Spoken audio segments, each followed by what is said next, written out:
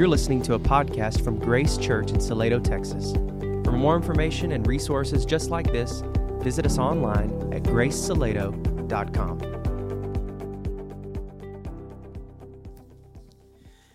The scripture reading this morning is taken from the Apostle Peter's second letter, chapter 2, verses 1 to 10. But false prophets also arose among the people, just as there will be false teachers among you, who will secretly bring in destructive heresies, even denying the master who bought them, bringing upon themselves a swift destruction. And many will follow their sensuality, and because of them, the way of truth will be blasphemed. And in their greed, they will exploit you with false words. Their condemnation from long ago is not idle, and their destruction is not asleep. For if God did not spare angels when they sinned, but cast them into hell and committed them to chains of gloomy darkness to be kept until the judgment. If he did not spare the ancient world, but preserved Noah, a herald of righteousness, with 7 others, when he brought a flood upon the world of the ungodly. If by turning the cities of Sodom and Gomorrah to ashes, he condemned them to extinction, making them an example of what is going to happen to the ungodly. And if he rescued righteous Lot, greatly distressed by the sensual conduct of the wicked, for as that righteous man lived among them day after day, he was tormenting his righteous soul over their lawless deeds that he saw and heard. Then the Lord knows how to rescue the godly from trials and to keep the unrighteous under punishment until the day of judgment, and especially those who indulge in the lust of defiling passion and despise authority. This is the word of God. Thanks be to God. It actually helps to read a text like that from somebody like Bill. I mean, let's be honest, right? Let's pray. Holy Spirit, please work. We have been talking and asking this of you all week. Even now, Lord, I know and I actually believe that there are some amongst us that hold to a broken doctrine. Rescue us from that, please, Lord. And I pray, Lord, that by the end of our time together today, we would sing joyfully that you, who began a good work in us, are faithful to complete that work. Help us to believe it, help us to see it, and help us to sing of it and testify about it. So teach us now, I pray, in Jesus' name. Amen. In the first chapter of the Apostle Peter's final letter, the Holy Spirit was reminding us of several things. We looked at those over the last several weeks. Just a few of those things we were reminded that if we think that we are, or if we want to be in heaven with Christ, we must be a follower of Christ. And also, we must have faith in Christ. Those two go together. We're also reminded that to follow him means that our faith will be growing, not diminishing. If we have a diminishing faith, that means we don't really have a faith in Christ. If we have diminishing faith, that most likely means we're not following Christ, we're following something else or someone else. We were reminded that the growing faith that we have will be a naturally developing and growing faith when we follow the teachings of Christ and the revealed word of Christ. When we begin to wander, maybe look for something shinier or better, we're going to find that our faith in the true God and the revealed truth will start to wane because for some reason something shinier is grabbing a hold of us.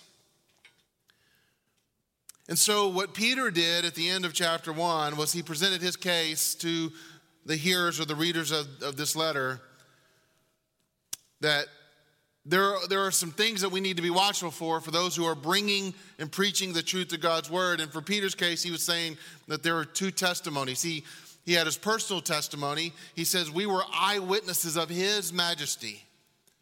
Peter's saying, we were the apostles. We witnessed something unique, majestic, holy. And then there's the other testimony brought in is the testimony of God's word. That they witnessed Jesus fulfilling the Old Testament prophecies, not deconstructing it, not undoing it, not dismantling it, but fulfilling it. So the testimony of the apostles as witnesses and the testimony of God's word. And so we come to chapter 2 now, and he begins to reveal some very important things to us here too. Peter, referring back to both of those testimony, he now comes into some blunt language.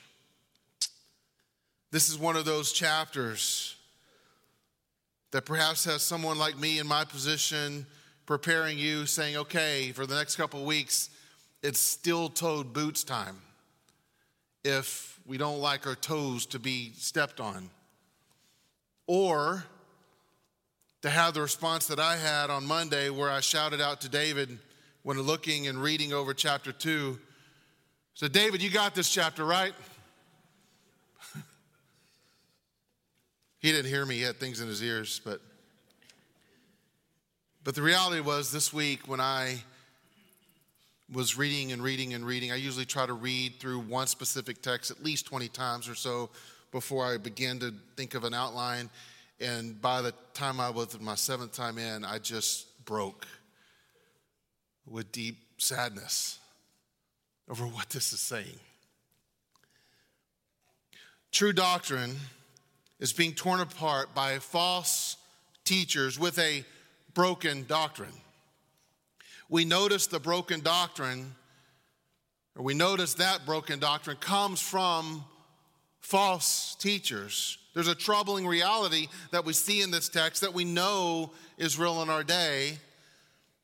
One of those troubling realities is that false teachers do exist. They pose a real threat to God's plans. Another troubling reality is humanity, from the very first century, really from its very beginning, is prone to move away from the authority of God's word and instead drink in something that sounds a bit more appealing in the moment.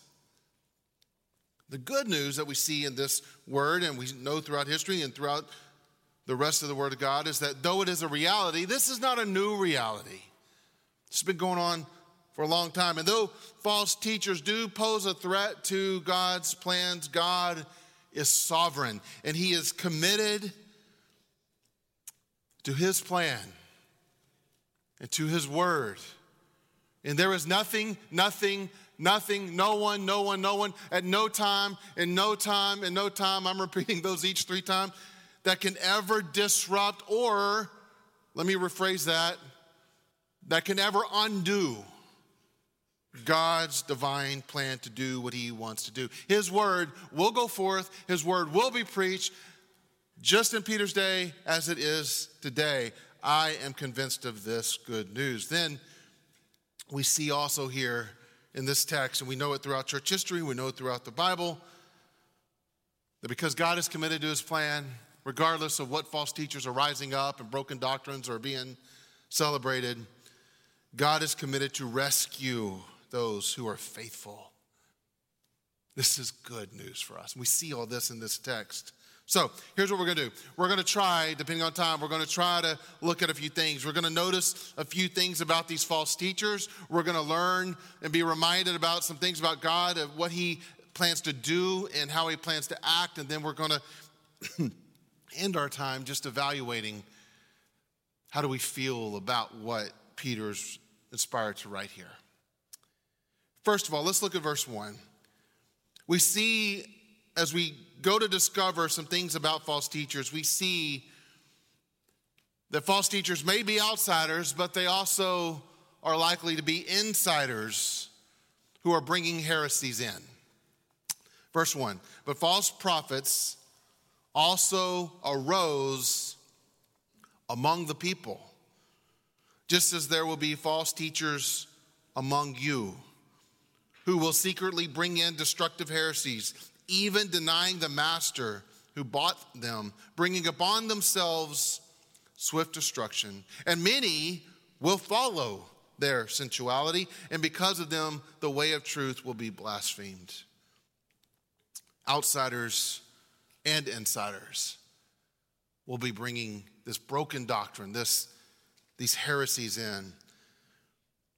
This could be anyone who might be an unsettled insider. It could be jealous outsiders. It could be insiders rising in influence, as verse 1 says this here. False prophets arose among you.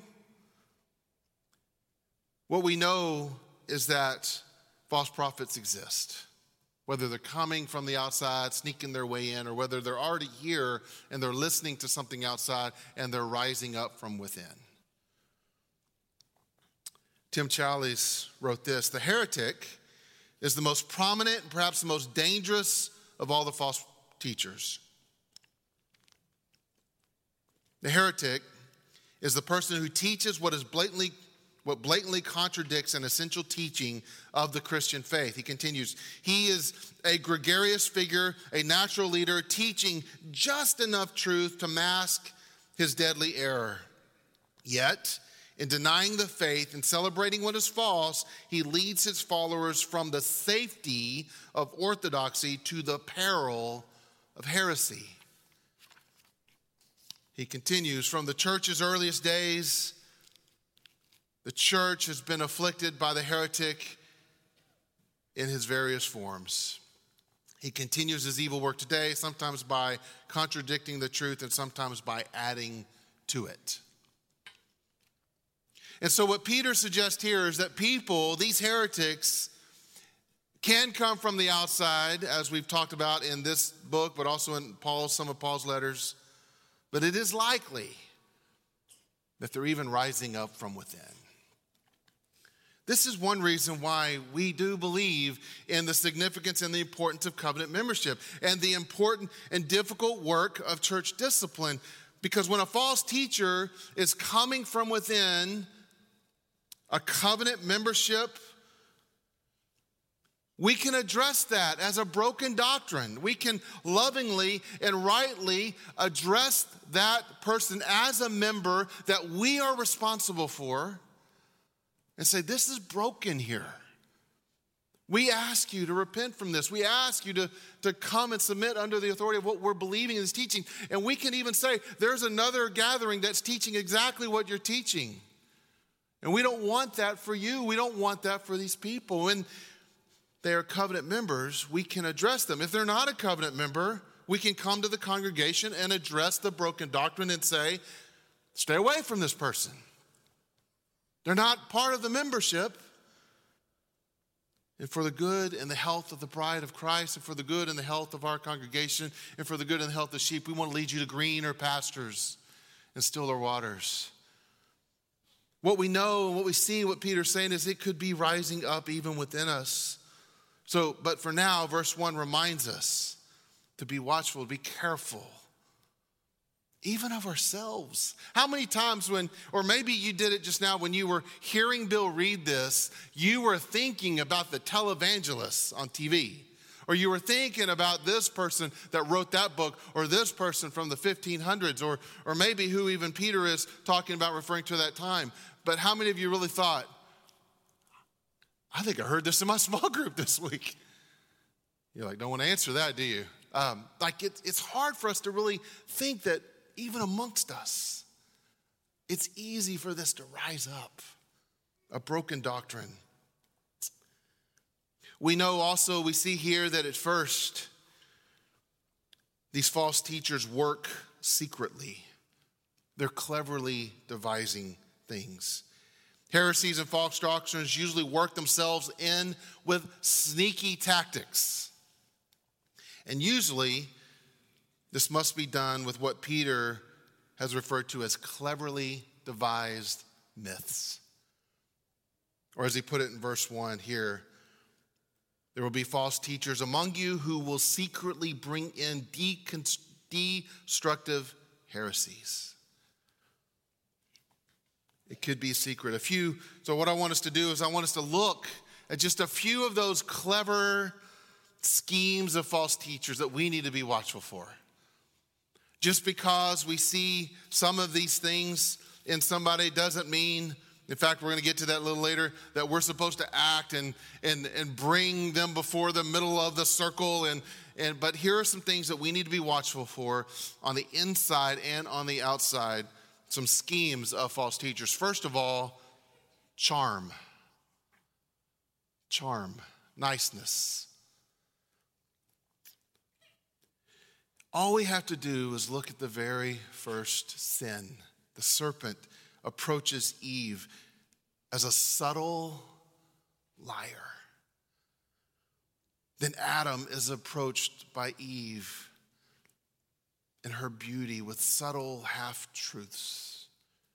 If the serpent were rude, attacking, spewing with aggressive venom, it would have been easy for Eve to say, "Get behind me. I don't want that. No, that's ugly. That's horrible." If Eve took it and threw it at her husband, what are you doing? You're losing your mind. No, it is charm that the enemy uses. Satan sends charmers to us, full of niceness, sweet writings that make us feel good. And he does it if for no other reason, just to charm us away from the revealed truth. Come read this. This is a little better. Did God really say that? Picture the serpent saying that. Did he really say this? It's sort of hey, I'm here to help you. I'm here to bring in something happier for you now so you can get away from that rule or those laws that are established. Usually charming us to something that looks better. Maybe it looks a little sweeter for the moment. This is how donuts work for me. Seriously. If Shipley's just made a commitment to only serve cold donuts, I would never eat a dozen donuts. But I will drive from southeast Salado to central Belton, and the whole time I have one question when I pull up to the window. And that one answer will usually decide how badly I dive into the donuts. You know what the question is? Do you have any hot glaze? If you serve me cold glaze, I can reject that. I feel those calories. But you charm me with those that I can see in the window that are just coming out. And when that guy says, "Give me 1 minute," I'm like, oh, I'm charmed in. I'll eat, I'll swallow, I'll drink this in. This is what the charmer does. This is what the enemy does. He tries to woo us and charm us into or away from the word that has been revealed to us. Another scheme of the false teacher is that of half-truths. Usually, the schemer, the false teacher, provides some truth, but not the full truth. False teachers will use false methods and words so long as it helps them and their message become likable and receivable. We'll get to that in a minute. But they'll use false words. They'll use a broken statement. They'll use embellishments. They'll use hyperbole. They'll use fear. They'll use cleverly devised myths. Have you considered this? Eve, it won't really be that bad. Eve, he doesn't want you to know all the things. Yeah, there's things Eve's about to find out that she didn't know before. So there's a half-truth when the serpent came and charmed her away. And immediately her eyes were opened. He didn't tell her how bad it was going to be. From a preacher that I used to follow, that I've received from, that has now fallen away from the role of pastor, he used an illustration one time, half a poison pill. Well, one part of the pill is going to help you run faster, stronger, think quicker, be on your game, and yes, it's good. Yes, don't you want all that? Yeah, who wouldn't want all that? Well, you got to take it, but the other half of it's poison. If you came at me and said, here's a whole poison pill, oh, no thanks. Well, okay, here's some of what this pill will do. It'll help you do this, this, this, this. Would you really, in your own, if you knew that half of it was really poison, would you take it day after day after day after day? No. So what they do is they used to have these pills. I don't know if they still do, but they kind of would color half of them. And every time I hear this illustration, I think that the enemy wants to disguise the half of the lie and promote the half that is true. This is part of the scheme of the devil. Charm, half-truths, half the poison pill. Another scheme is the false prophet, the false teacher will rewrite or rework the story. Rewrite or rework the plot. Nowadays we call it deconstructing the doctrine of the gospel. And they're clever with it. Because it's hard to believe, because it's hard to really grab hold of, let's undo this let's rework the puzzle. You buy a puzzle, and the puzzle only works one way. Well, what the false prophet, false teacher will do, will take the puzzle, they'll try to force it in their way, and if it doesn't work, they're going to do what I used to do with the Rubik's Cube. Well, let's take these stickers off. It's much easier this way. Isn't this better? Look, I knew down deep side there's something not as fulfilling doing it the way I did it. So what the false teacher will do is they'll deny Christ. They don't say they're denying Christ, that they keep that part like a half truth and a half lie. But they'll deny that his work was enough. If you deny that the Old Testament is the Word of God, that Christ came to fulfill, then you deny that the cross was that important. If you deny that the Old Testament is true and you call it allegory and it's just made up stuff from people, then you deny the wrath of God poured out onto the Son and the necessity of it. When you deny the work of Christ, you're denying the power of the joy of salvation. If they don't deny the work of Christ, they deny the worth of Christ. He's not fully God. He's a good teacher. He's a real good, in fact, there's no other teacher like him. But Son of God, part of the Trinity. So half truth, good teacher. Half lie, he's not fully God.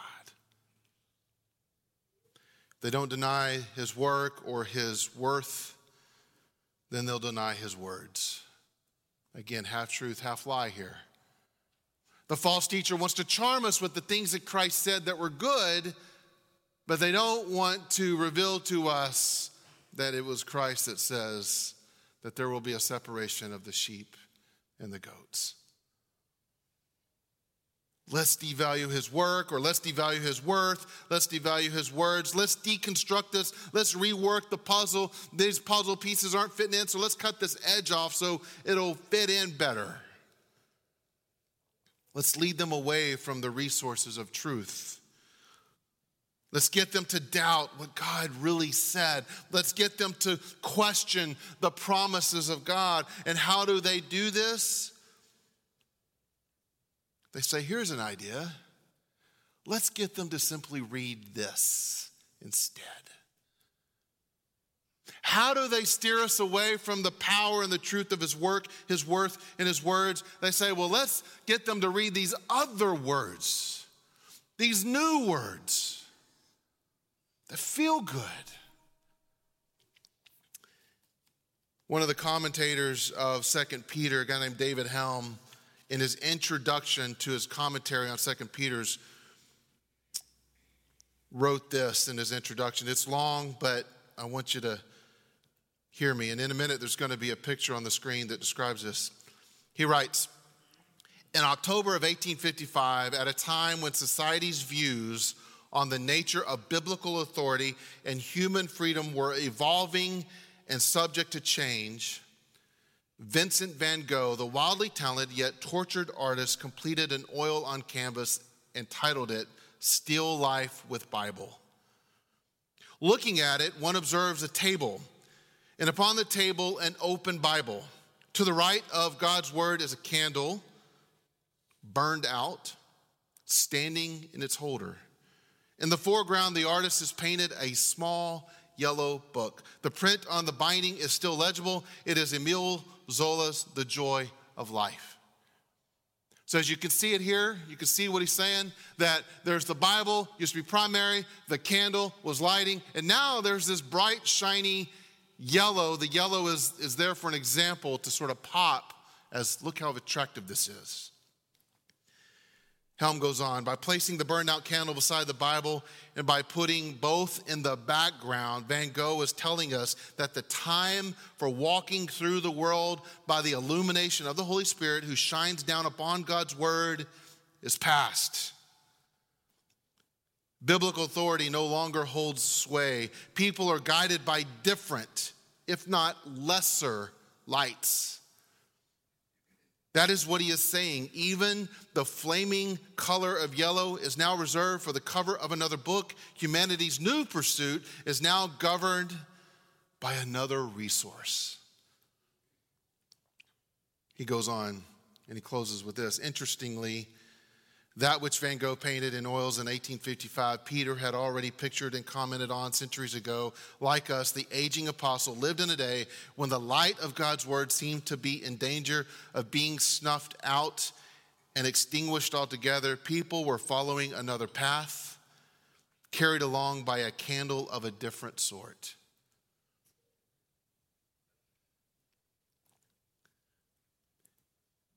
Do I feel the need? This is a question we should ask. Do I feel the need to ever snuff out the candle of God's word and indulge more into different words, newer words?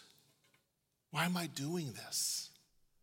What am I needing that this book offers that the Bible doesn't offer? Is it something that is hard and difficult to apply to my life? So, this person is adding these words and I'm going to do this instead because I understand this book. Is it because it's easier? Perhaps it feels a little sweeter at times. This is one of the schemes of the enemy and false teachers. Peel back from the big book. Snuff out the candle. That's no longer needed. Look how little, look how bright, look how applied. You could take this with you anywhere. It's so neat and cuddly. And there's this version and this version. And next year there's going to be this extra version. And it's all new. It's all just for you to just keep smiling and growing. Another scheme of a false teacher is that they strive for mass appeal. Look with me in verse 2. Going back up to verse 1, it says, false prophets also rose among the people, just as there will be false teachers among you who will secretly bring in destructive heresies, even denying the master who brought them, bringing upon themselves self-destruction. Verse 2, and many will follow their sensuality. There is a strive for mass appeal in the false teacher. They have followers. They want to gain more followers. They embrace a type of sensuality, or at best excuse sensuality. They'll take you in. It's okay to be dirty here, corrupt here, compromising your sensuality and sexuality here. Just come on in because we love you. They embrace sensuality. They are smooth and they are appealing to the ears. Currently, one of the trends today in our culture, and it's happened in every Christian culture in time, but currently it is popular to bash, just as it's popular to bash the institution of the United States and pile onto that, or pile onto this institution, or pile onto that institution. There's one institution that is pure and holy and right, and that's the church. Guess what? It is popular to bash the church today. The broken doctrines, the false teachers, they don't mind bashing the truth and stirring up dissension within the church. They'll use some personal story of some stain or some this, some half-truth, some stirring words. Read this instead of this. Read this part but not this part. But they're gaining a mass of people. They're growing in popularity. Why? Because it's easy to do. Instead of pinpointing this person's sins or that church's errors, let's just say the church. Another scheme of the false teacher is that they're actively greedy. You're like, oh, okay, now we're getting away from me, and I'm picturing those people that are on the TV, right? Actively greedy. Verse 3, it says, and in their greed, they will exploit you with false words. A false teacher will often use people to meet their own needs versus leading people to real life-building hope and joy. They're greedy. They'll exploit you just to get from you. They'll exploit where you're hurting so that you can get on board their bandwagon. Let me tap into this wound, this scar. Let me get you there and then bring you in and follow me. Well, where are we going? Well, we're not going to the truth. We're going to this place. They want to gain from you. And so you only see their best side. Just like the snake, the serpent in the garden. I just want to show you this part of the truth. I want to show you this. Why? Because I want you, not because I need you, because I just want you to follow my way instead of his way. One example of this is writers, popular writers. They can maneuver and twist their reviews online. Write a book, they can manipulate what is seen and what is positive and what is promoted. In fact, some even lie in the reviews. Why? They want you to buy their stuff. They want you to popularize them. Another scheme of, you're like, Jason, you're bringing me down here. We need to be aware of these things. Another scheme of the false teachers, they despise authority. Look with me over in verse 10. These are the last words that Bill read. It says, especially those who indulge in the lust of defiling passion and what? Despise authority. These are teachers or leaders who are traitors working to overthrow the greatest sovereign of all time. And how does someone begin to overthrow a sovereign or some leader?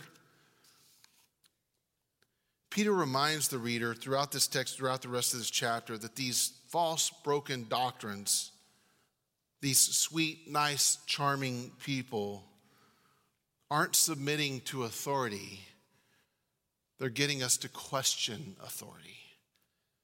Let's question God. Let's throw our skepticism at the leader. It can't be good.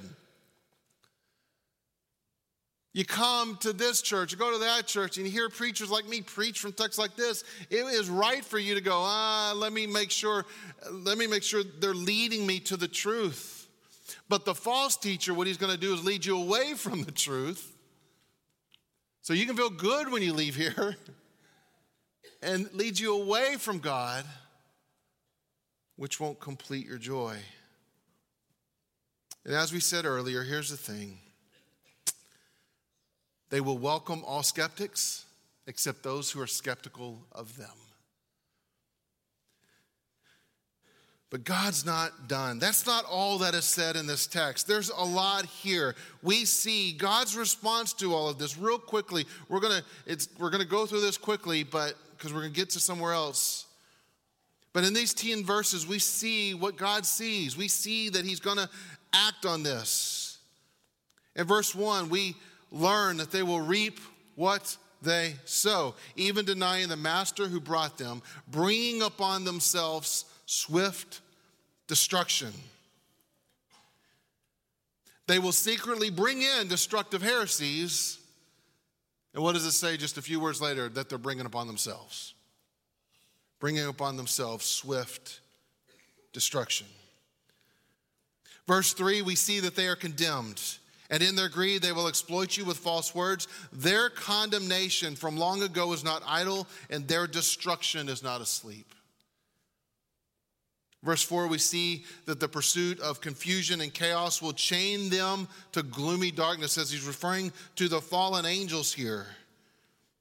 He said that he committed them to the chains of gloomy darkness. And the point is if he didn't even spare the angels of that, he's not going to spare the false teachers of that. Verse 9, we see that they will be punished. The Lord knows how to rescue the godly from trials and to keep the unrighteous under punishment until the day of judgment. So, although they might despise authority, they will not be able to avoid God's authoritative judgment. Ultimately, false teaching, though it affects us, it isn't about us. False teaching is a distortion of God. And God sees it. Peter says here, that's not all that God sees. He not only sees the broken doctrine and the false teaching, he also sees those running against it. And if there was a point in the sermon you're like, man, I hope he brings us to some good news quick, here it is. Look at the examples real briefly that Peter gives of God's responses to others. First of all, we can see from verse 4 when he's talking about how the angels, when they sinned, he cast them to hell and committed them to chains of gloomy darkness. What we see about that is God cares about protecting what is holy. So he will cast out and remove that which is unholy so that those in his presence can be surrounded in the fullness of joy and pleasures forevermore. He is committed to your eternal joy. Verse 5, we see that he cares to preserve the righteous. When he brings up and gives Noah as the example, the herald of righteousness, how he preserved them. While destroying the ungodly, he protected the godly. He cares about godly pursuits. Check this out. When referring to Lot, it says, and if he rescued righteous Lot, many of your opinions of Lot just changed right there. Greatly distressed by the sensual conduct of the wicked. Think about this. This is a man who was given the option to go here or here. He chose here and was surrounded. You know some of the stories. You know the failings about Lot. You know his weaknesses and shortcomings. But right here, we see this is a man fighting against the culture that he's rescued. He's greatly distressed by the sensual conduct. He's not lapping it up. He's not drinking it in. It is putting pressure on his family. If you know the story, it's putting pressure on him. It's wearing him out. Do you ever feel that way? We should. By the sensuality around us, by everything that's crouching in on us. Do you ever feel like, gosh, God, are you hearing? Are you knowing what I'm involved with students that are going to school, that are seeing everything on the media? You just get tired of everything pushing in you and crowding in on you. God sees you. He's holding you. And let's finish. It says, for as the righteous man lived among them day after day, he was tormenting his righteous soul. But God rescued him. This is the God who sees us. He cares, we see in verse 9, that we endure trials. Verse 9, the Lord knows how to rescue the godly from trials. Yes, we could look at this and say, They are damned, they are damned, they are damned, they are doomed, they are doomed, or are doomed. And we can also say, let's recognize what is doom, and let's recognize the good, wonderful hand of God to preserve and to rescue. What I see here is He is the remedy for the broken.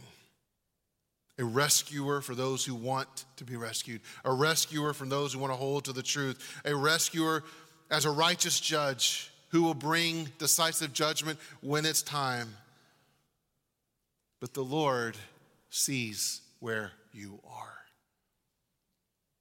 And if you're one of those promoting the half-truths, drinking in the charms of others, I encourage you, there's time. Turn away. Repent. Push the yellow little books away. Light the candle again. Get in the Word of God and do it with your church. We're with you. Today, make that decision. For those of you who feel like Lot, who feel like Noah, you feel all alone, watch for His rescue. He loves you. He wants you. So as we close, we have much to celebrate. The gospel is this, that we all sin. We all have been broken. We all need saving. And He cares about you. So like Noah, like Lot, God did provide a remedy for you and your sins. He did provide somebody to pay for the judgment of the things that you did, and His name is Jesus. He went to the cross. That's good news. And He rose again to secure what He promised He would secure forever and ever. So join us as a church as we follow Him. We rest in Him. We don't become weary with His revealed word that is given to us for our good. And we say to one another as we sing this next song about what Christ did and what He secured, we say to one another, He's got me. He's got us. Let's fight the good fight of faith. Heavenly Father, we love You.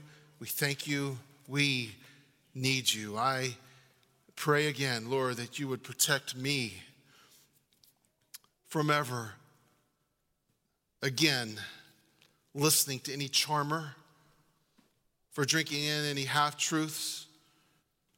Protect me again, O Lord, from ever giving in to the desire to take from people, to build up a massive amount of people with smooth words. Protect me and the elders and anyone else that's ever going to pastor or be an elder of this church. That we would never let the candle go out. That we would fight the good fight of faith. I pray that You would keep us and hold us. I pray that every person in this room or watching on the live feed would believe that You began a good work in them. You're faithful. That they're here now to be warned and to come back. Light the fire, O Lord, in their soul again. Give them a love for the truth again. Help us, Lord, not lean on our own understanding, but in all of our ways. Not just acknowledge You, but run to You, celebrate You, testify about You.